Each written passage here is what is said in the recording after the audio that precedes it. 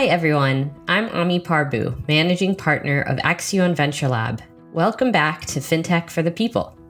I'm excited to be back with the stories behind the work we do and the people who are driving truly inclusive fintech innovation in every corner of the world.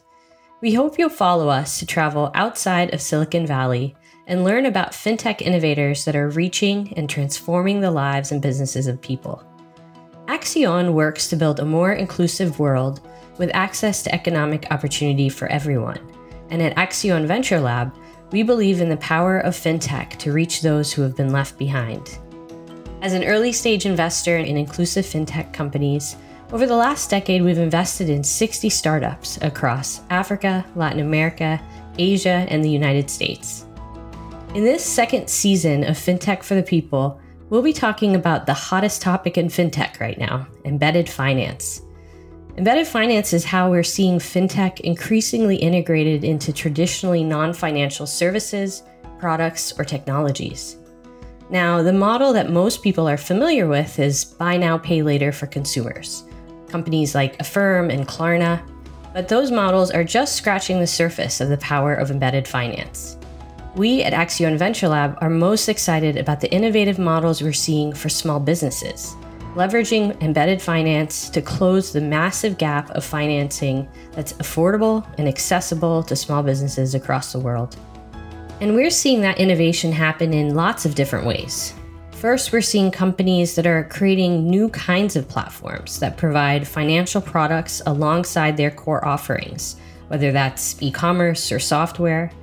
We're also seeing technology players that are building APIs to plug into existing companies and allow those partners to offer financial services to their customers.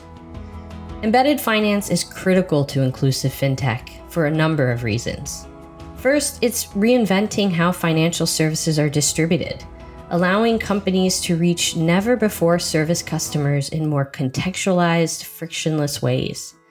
It's also decreasing acquisition costs and the lifetime value of a customer, which makes it economically feasible to reach customers that are currently excluded.